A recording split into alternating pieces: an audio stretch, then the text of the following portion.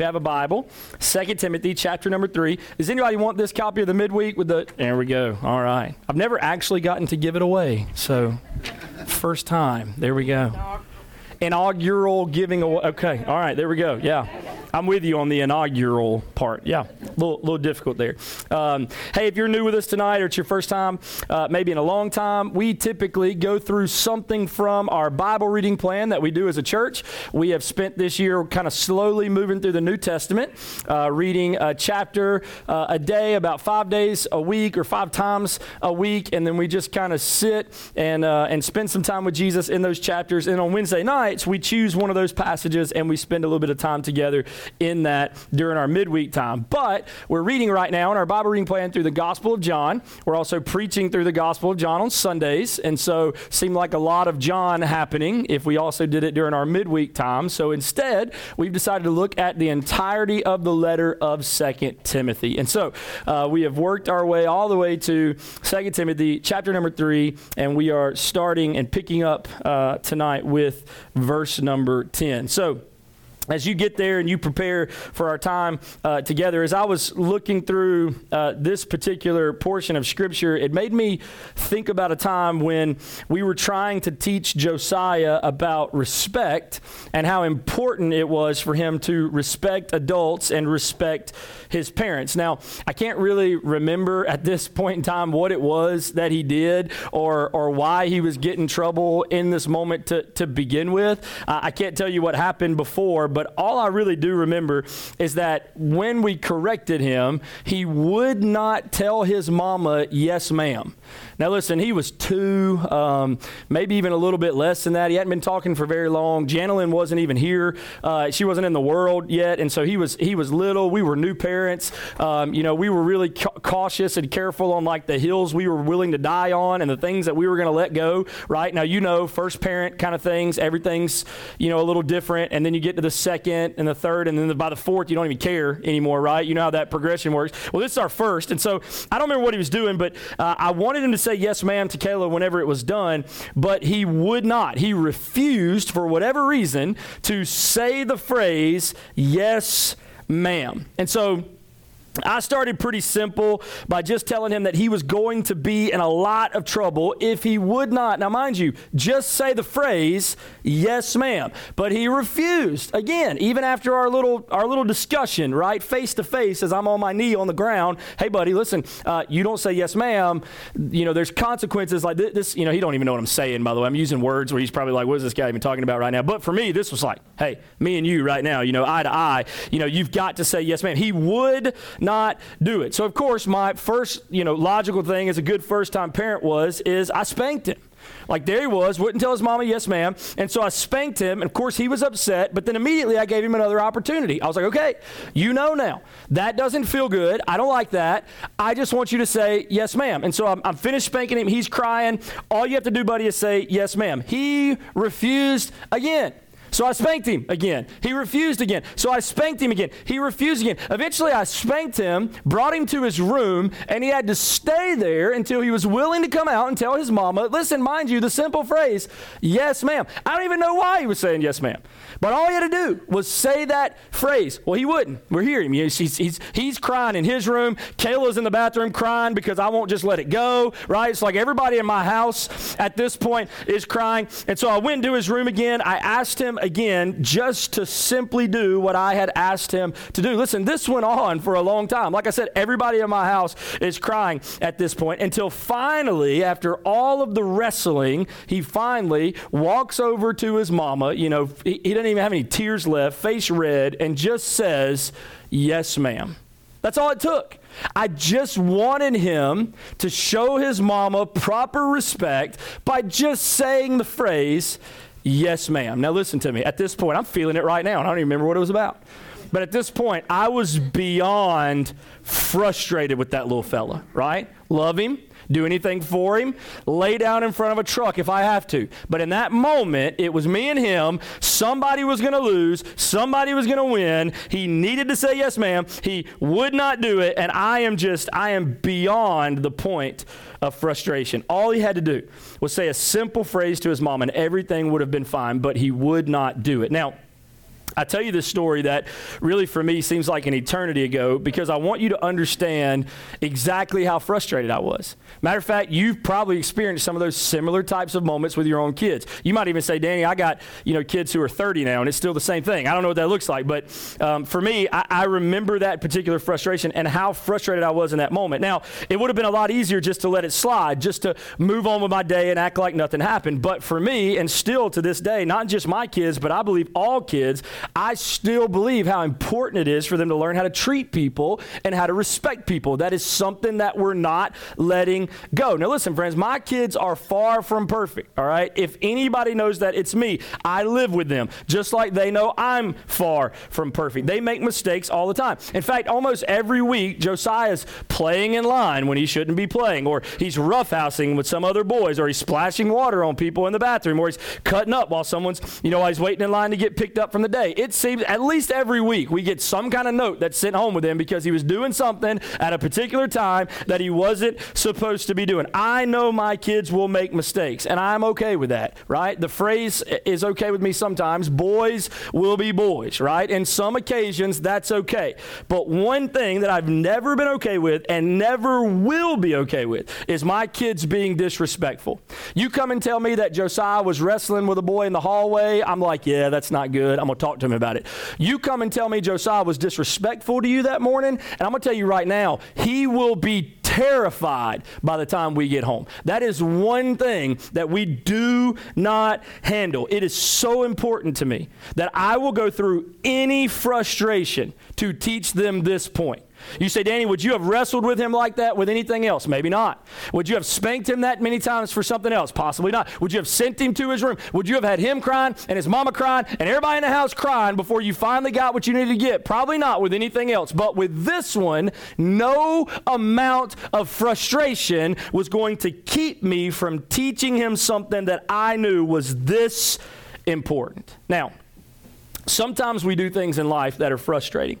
And in the grand scheme of things, we can take a break from those things and come back to them later, or maybe let them go forever, right? Now, if you're talking about beating some level on the game on your cell phone, I understand. That frustration can pass and you can let it go. Not that big of a deal, right? Or if you're finishing some project around the house that's made you say way more ugly words than you ever needed to say, right? I understand you letting that frustration go and moving on to something else. Or putting together that dollhouse or trampoline, or you fill in the blank of whatever Christmas gift it was that made you want to lose your mind, right? Like, I understand there's some things that are not worth the frustration. However, there are many things in life that are too important for us to give up on simply because they may be difficult or simply because they may be frustrating. I want to tell you one of those that Paul talks about with Timothy this evening as we look at 2 Timothy chapter 3. One of those is faithfulness to God. That is a huge point for us to realize in our lives. There are plenty of times that we get frustrated when it comes to our relationship with God or with something that God has called us to do. Think about it. Our faithfulness to God is something that, though it may be frustrating at times, is way too important for us to move on from or forget about or give up on. However, it's also something that makes us frustrated a lot because sometimes our relationship with God or something that God's called us to do is difficult, right? It can be frustrating. This could be inconsistency with our time with God, right? How many times do we go, man, I've been reading my Bible really good, last week, and now I look up and it's been 2 weeks and I haven't even read my Bible again. Like, what am I doing? What am I thinking, right? Like, that's super frustrating. How important we know it is to spend time in God's Word, but yet how easy it is for us to drift away from it. It could be our inability to stop sinning in some area of our life. Man, I've prayed, I've begged, I've tried, I've done everything that I can do to get away from it. Danny, I'm so frustrated that I can't overcome this sin in my relationship with God. This could be a friend that's unwilling to see their mistakes, that's walking away from God. You're like, Danny, I am so frustrated with this person because they won't just do what they know God wants them to do. This could be wrestling with our busy schedules and keeping God as the priority that he should be, right? It's like, oh man, I was doing so good and now I've crashed and burned. It's like, I'm so frustrated with my relationship with God. You could put any number of things in the frustration category. The truth is simply that each of us have moments of frustration when it comes to our relationship with God or something that he's called us to do. Now, I think the reason, or the main reason for me at least, The main reason why I become frustrated is because of one simple problem that we often have no control over. Here's the problem. You ready? The problem is people. They are a leading cause of frustration when it comes to our relationship with God. Now listen, I'm not just talking about people from the outside, because I don't know if you've looked at yourself lately in the mirror, but you are people too. All right? So like the people doesn't just have to be other people. Sometimes the frustration with people is me, right? Like I'm the people that I can't get out of my own way, right? Like I'm the people that I'm frustrated with. But it can also be people in our lives, right? We're typically frustrated because of people. Just like, by the way, my example of Josiah, I was frustrated with him because he would not listen, right? Our frustrations, a lot of times when it comes to our relationship with God, is because of something we people won't do or something you people won't do, right? Like people are a leading cause of frustration. But here's what's significant. God loves us and he puts up with us, and he has called us to love others and put up with them too. People are the leading cause of frustration, at least in my opinion, when it comes to the frustrations that come from our lack of faithfulness, whether it's us or other people. People are a huge part of that problem. The other problem is God knows people, loves people, gave everything for people, and wants us to do the same thing. So it's like, right? It's one of those can't live with them, can't live without them kind of scenarios. You know what I'm saying? Paul's words to Timothy help us see a few reasons tonight why we should remain faithful to God even when we are beyond frustration with people or even beyond frustration with ourselves. Look at 2 Timothy chapter 3. I want to read just a few verses at the end, starting with verse number 10. Here's what Paul wrote to Timothy. He said, "You, however, have followed my teaching, my conduct, my aim in life, my faith, my patience, my love, my steadfastness, my persecutions and sufferings that happened to me at Antioch, at Iconium, and at Lystra, which persecutions I endured, yet from them all the Lord rescued me. Indeed, all who desire to live a godly life in Christ Jesus will be persecuted, while evil people and impostors will go on from bad to worse, deceiving and being deceived. But as for you, continue in what you have learned and have firmly believed, knowing from whom you learned it, and how from childhood you have been acquainted with the sacred writings, which are able to make you wise for salvation through faith in Christ Jesus. All Scripture is breathed out by God and profitable for teaching, for reproof, for correction, and for training in righteousness, that the man of God may be complete, equipped for every good work." Now listen, I want to settle in for a few minutes tonight on 2 Timothy chapter 3 with this idea. How can I be faithful through frustration? What is it that Paul says to Timothy that helps us so that we can continue to be faithful to God even when everything else around us is telling us not to be, or everything else around us has made us feel like we don't want to be, or everything else around us has frustrated us to a point that we no longer want to serve him? Danny, how can I be faithful through frustration? Well, let me show you a couple things. Here's the first one. We should be faithful because of our teacher. We should be faithful because of our teacher. This is what we hear from Paul when he writes to Timothy in verse number 10 of chapter 3. "You, however, have followed my teaching, my conduct, my aim in life, my faith, my patience, my love, my steadfastness." He gives him a list of all these things that have produced from his teacher things that can help him live faithfully even through frustration. As a matter of fact, last week, if you were here, we read about how Paul warned Timothy about how difficult things would be in the last days. He warned Timothy of the way in which people would act and live, and that they would be against the way that God desires for us to live. As a matter of fact, if you look back at chapter 3, verses 2 through 5, they're filled with the characteristics of what people will be like in the last day. By the way, when you read that list, you know what should first come to your mind? Frustration. Now, don't even just think about it from your point of view. How do you think God feels when he looks down at us, even though we have everything that we need, yet we still choose not to depend on him? We still choose to go our own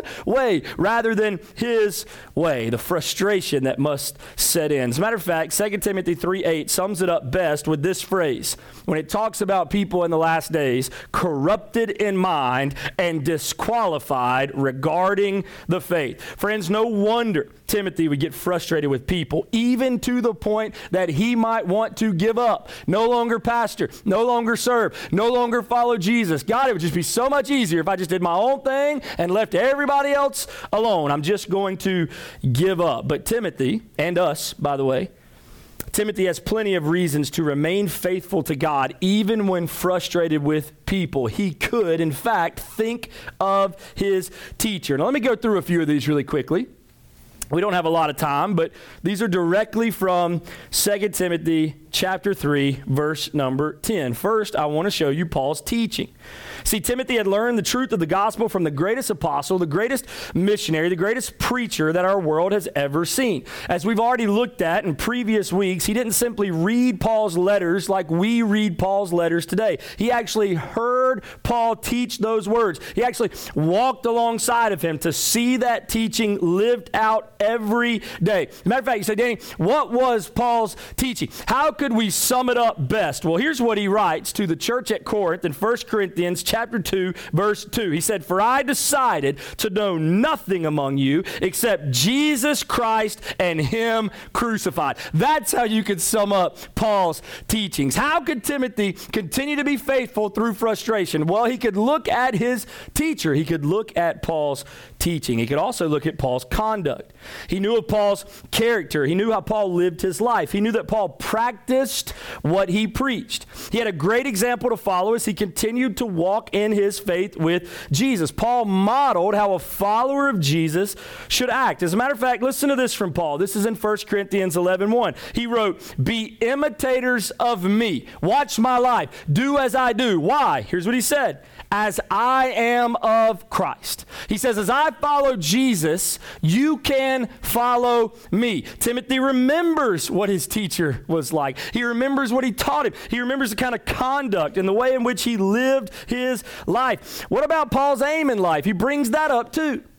He tells him, he says, listen, don't forget about my teaching. You've followed it. Don't forget about my conduct. You followed it. What about my aim in life? Well, Paul left Timothy focused on the only goal that really mattered. That goal was winning souls to Jesus. No matter whatever else happened, Paul wanted to serve the Lord faithfully. He's clear about his aim in life. Let me give you his aim in life. Let me sum it up. This is from Philippians 1:21. Here's what Paul wrote. "For to me to live is Christ, and to die is gain." Timothy could remember. You know who was with him, by the way, at the church in Philippi when he was first planning it?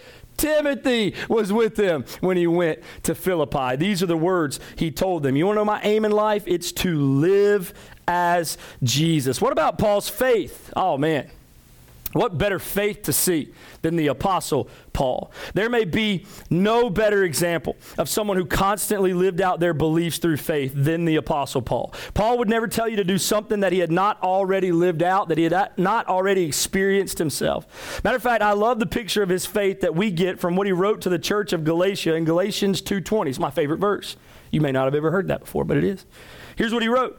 "I have been crucified with Christ. It is no longer I who live, but Christ who lives in me." Now listen to this. "And the life I now live in the flesh, I live by faith in the Son of God who loved me and gave himself for me." I don't know a better example of faith to follow than the great Apostle Paul. What about Paul's patience? Paul never quit. Even when it seemed impossible, even when he was faced with certain death, he remained faithful. This is why he tells Timothy, you have followed my teaching, you have followed my conduct, my aim in life, my faith, my patience, right? He preached even when people wanted to kill him. I can't think of being more patient with someone. But his patience is best seen in his desire to bring Jesus to people who no one else would have given the time of day. I think his patience, which he taught to Timothy, is seen best in what he wrote to Timothy before this moment. Listen to what he wrote in 1 Timothy chapter 1, verse 16. Here's his words. But I received mercy for this reason, that in me, as the foremost, Jesus Christ might display his perfect patience as an example to those who were to believe in him for eternal life. You know how he knew how to be patient? Because he remembered how patient Jesus was with him. Paul knew if God was patient with him, then he must be patient with others. What about Paul's love? He mentions that to Timothy too. Paul's love for Jesus, seen through serving others, was unparalleled. Even when Paul was imprisoned for serving Jesus, he would spend that time serving Jesus. I know, mind-blowing, right? He would preach to the very people who were about to hurt him. That is love. As a matter of fact, you remember what Jesus said when he was dying on the cross? He said, Father, forgive them. They know not what they do. This is the same attitude that Paul had. This is the same type of love. As a matter of fact, I wonder if Paul's reflecting on what he wrote about Jesus in Romans chapter 5, verse 8. You remember this? But God shows his love for us in that while we were still sinners, Christ died for us. Listen, if Jesus would have that kind of love for us, then I think Paul would say that's the same kind of love. Timothy, that's the same kind of love that we want to show the world. What about the last word he uses? What about Paul's steadfastness? Paul was never going to stop sharing Jesus with the world. No matter how frustrated people made him feel, no matter how hard things may have gotten, Paul was going to share till he dropped. As a matter of fact, listen to how the writer of Hebrews puts it, which, by the way, might have been the Apostle Paul, in Hebrews chapter 12 in the first couple of verses. Listen to this. Therefore, since we are surrounded by so great a cloud of witnesses, let us also lay aside every weight and sin which clings so closely, and let us run with endurance, steadfast, the race that is set before us, looking to Jesus, the founder and perfecter of our faith, who for the joy that was set before him endured the cross, despising the shame, and is seated at the right hand of the throne of God. Jesus, my friends, was steadfast. You know what Paul says? Me too. Timothy, don't forget, man. We can be faithful because of our teacher. Who's he talking about? Paul. Paul's saying, don't forget my teaching, my conduct, my aim in life, my faith, my patience, my love, my steadfastness. Don't forget about these things that I taught you. Now listen, we can see guys like Paul all throughout Scripture who never quit and never stopped even when they were frustrated. However, our best example always is Jesus. And he could have called angels down to destroy the entire world, and he probably should have. Yet he endured death itself for the world, even those who would never trust him. We should never get frustrated, never be so frustrated to the point that we would quit. If Jesus didn't, and he is our teacher, he is our leader, and we're following him and his example, then neither can we. We have an example to help us keep on track. We should be faithful because of our teacher. Let me show you this one too, though. He reminds Timothy that we should be faithful because of our training. Now, of course, he's saying these things to Timothy, but I want you to think about them in your own life. That's why instead of putting Timothy should be faithful because of his training, we should be faithful because of our training. Now, when I use the word training, I don't mean some kind of practice or some kind of workout at the gym or even some kind of curriculum that you're going over in a classroom where you're going through some particular type of that kind of training. I'm referring to things that happen in our lives, whether we see them as good or bad, that God uses to prepare us or to train us for something greater. Say, Danny, what do you mean? We could call them trials, we could call them tribulations, whatever we want to do. They are oftentimes tests from the Lord. They're oftentimes training from the Lord to prepare us for something else. There are things that take place in our lives that we might think are bad or we might think are difficult, yet is God using them for good? There are plenty of examples of this. Joseph in the Old Testament is probably one of the best ones. Even though horrible things happen in his life, God took those bad things that others meant for bad, and he used them for good. Or we might think about the apostles being spread out in the beginning of the book of Acts because persecution set in. But what we oftentimes forget is because of that persecution, the church multiplied to the nations. By the way, because of that persecution, we sit in this building tonight reading a letter from the Apostle Paul, so we too can spread the name of Jesus to the masses. God used some pretty terrible situations so that his people could better serve him. By the way, think about the cross. You think Jesus woke up that day thinking, man, this is going to be great? No, the devil thought he had victory. The worst thing that could ever happen was actually the best thing that could ever happen for you and for me. This is the training that Paul was referring to for Timothy. He had many reasons to continue to be faithful through frustration because he'd been going through lots of training. Friends, we do too. You say, Danny, what do you mean? Well, sufferings in our life provide training. This is why Paul says in verse 11 of 2 Timothy 3, my persecutions and sufferings, there's that word, that have happened to me in Antioch and Iconium and Lystra, which persecutions I endured, yet from them all the Lord rescued me. Specifically, Paul speaks about his sufferings with spreading the gospel. He refers to the many persecutions he had faced throughout his ministry. Paul speaks of persecution and sufferings in 3 different places. Antioch, find that in Acts chapter 13. Iconium, Acts chapter 14. Lystra, Acts chapter 14. You know what's fascinating about these 3 particular instances that Paul brings up in this verse? I wonder if Paul chooses these examples because it was that missionary journey and those sufferings in those places that led him, by the way, you ready? To share the gospel with Timothy's family. Do you know where they were? They were in Lystra. You know where these communities were that Paul's talking about this suffering in? They were in Lystra and around Lystra. You know who met Jesus because of those sufferings? Timothy did. As a matter of fact, if Paul didn't endure those sufferings then in Acts 13 and 14, it is most likely that this letter would have never been written because Timothy wouldn't be a follower of Jesus. Let that settle in for a moment. He tells Timothy of the hard times that he had endured for the gospel, encouraging him to be ready to make the same stand. In fact, Paul gives some insight into his suffering in 2 Corinthians chapter 11. I'm not going to read it all to you, but just listen to a few of them. He said, 5 times I received at the hands of the Jews the 40 lashes less one.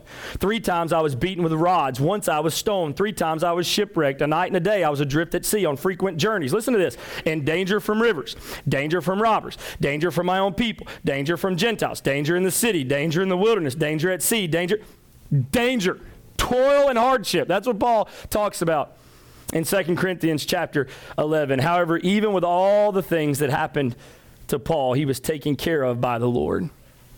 Listen, we may face different forms of persecution as well. In fact, if we're making an impact for the gospel of Jesus, we certainly will. The gospel is very offensive to a lost and dying world, and when we step out and stand up for Jesus, we will suffer because of that. It will separate us immediately from those who don't care about Jesus. However, when we face these kinds of trials, when we face these kinds of troubles, our faith is made stronger and we're able to live for Jesus even more. Listen how James puts it in chapter 1 of his writings, verses 2 through 4. He says, count it all joy, my brothers, when you meet trials of various kinds. For you know that the testing of your faith produces steadfastness. And let steadfastness have its full effect, that you may be, listen to this, that you may be perfect and complete, lacking in nothing. How do you get there?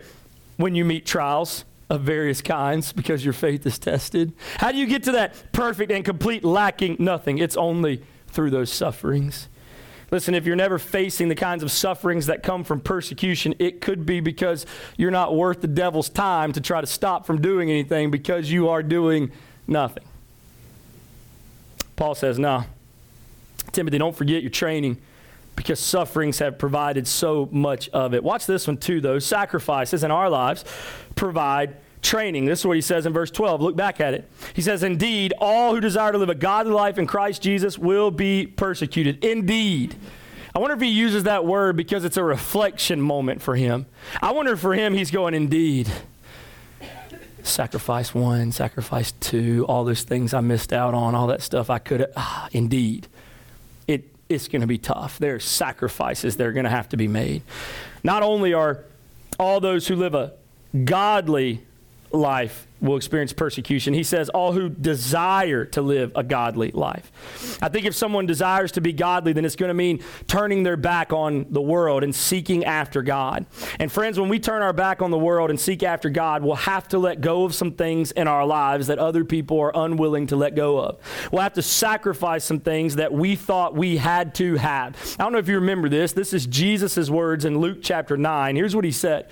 He said, if anyone wants to come after me, let him deny deny himself and take up his cross daily and follow me. Friend, I don't know if when you read that, you don't think of sacrifice, but if you don't realize what Jesus is asking his followers to do. Paul tells us of some of the many sacrifices that he had to make. As a matter of fact, in Philippians chapter 3, he lists a ton of them out. He was one of the best, one of the Hebrews of Hebrews. He was of one of the best tribes. He had received the best training. But you know what he said? He said, even with all of that, he said, I counted it all as loss for the sake of Christ. Indeed, I count everything as loss because of the surpassing worth of knowing Christ Jesus my Lord. You know what he's saying? He said, I was willing to sacrifice anything if it meant that I could gain everything. You say, Danny, what do you mean? Jesus. Jesus is everything. Listen, Paul knew what it took to have a godly life. It meant that he had to give up some things that the world thought was great success. The devil's going to do his best to stamp out any movement of God. I wonder if when he wrote that word indeed, he's really reflecting on all the things he had to say no to so that he could say yes to Jesus. Friend, all those sufferings, they're providing training for what the Lord's wanting to do. Friend, all those sacrifices that were difficult that you may have felt like you missed out on, no, friends, all of that is preparing you for what God's wanting to do in your life. Can I show you one more? Struggles. Struggles provide training. You say, Danny, what do you mean? Verse 13, I think this is fascinating, what Paul reminds Timothy of in chapter 3. He says all this is going to happen, suffering, sacrifice, man, it's going to be tough, struggles. All the while, by the way, look at this.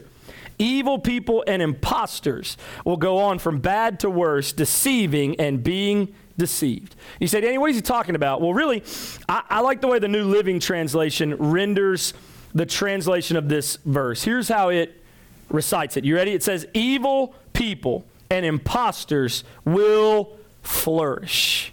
That's how it translates this phrase. It's a difficult phrase in Greek to translate. Some think it's more of a on and on from bad to worse. Others think it means bad to worse if you're evil. By the way, that progression, bad to worse for us, is negative. But if negative is what you want, bad to worse is like saying good to great, right? Like what he's saying is that they will continue to flourish. They will continue to succeed while those who are good, those who are following Jesus, will not. While the people of Jesus are being persecuted for what's right, the evil people, the imposters, they will continue to have their way, even seem like they're doing better than followers of Christ. This makes me think back to that age-old question, why do good things keep happening for bad people, right? Well, it seems like Paul is saying that people who follow Jesus will struggle, while people who don't, people who are evil, will not struggle, but rather they'll prosper, advance, grow, experience success. As the NLT says, they will flourish. You say, Danny, why are you bringing this up?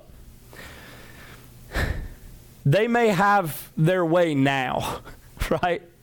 Like, whatever party they think hell's going to be, I really hope they enjoy it on this side of eternity, because this will be the only party they ever get to experience. They may have their way, their fun, their enjoyment now. However, they're simply deceiving and being deceived. They don't know the truth. They don't know that their day is coming where they will be rudely awakened.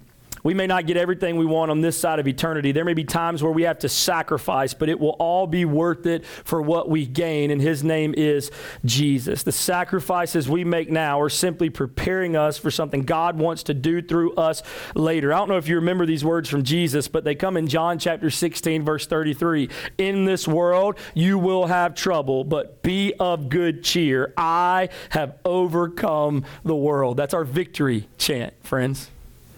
We should be faithful because of our training. You say suffering, sacrifices, struggles. Danny, those don't sound that great. I agree.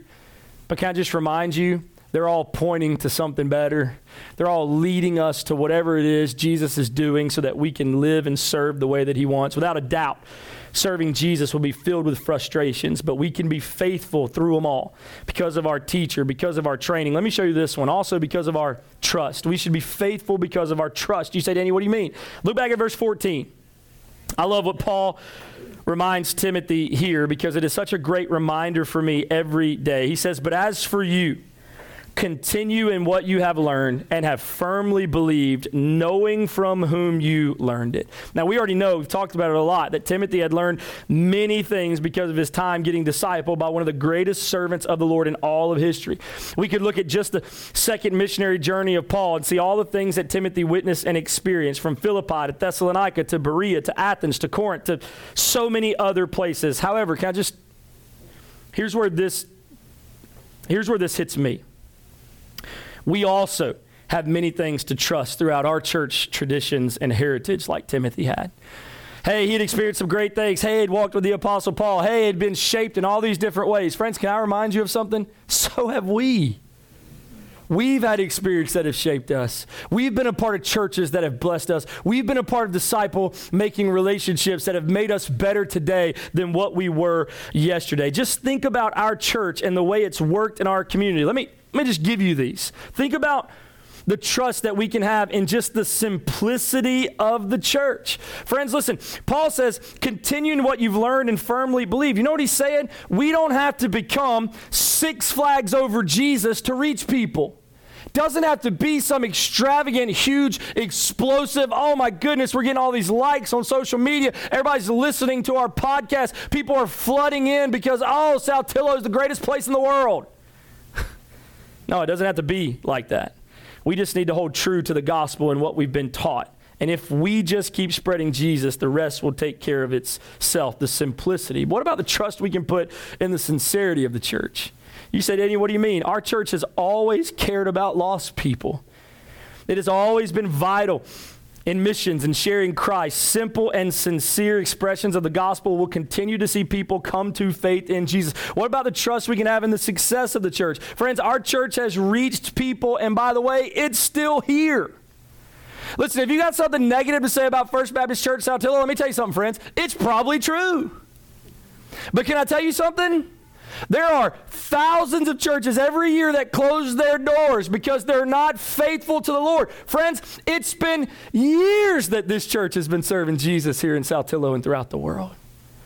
Don't forget about what we have here, what the Lord's doing here. Don't forget about the simplicity and sincerity and success of the church of God. The truth is, God hasn't left us, and there's still great needs in the world. We just need to keep doing what we've been taught, and success will follow. Now listen, if any people can think about frustrations within the church, many of you in this room can think of them. You can think back to years before a lot of others of us in this church don't even know what happened here. You can think back to memories and arguments and divisions. You can think back to sad days and good days. You can think back to plateau and decline. And you can think about all of it. Some of you have been here forever.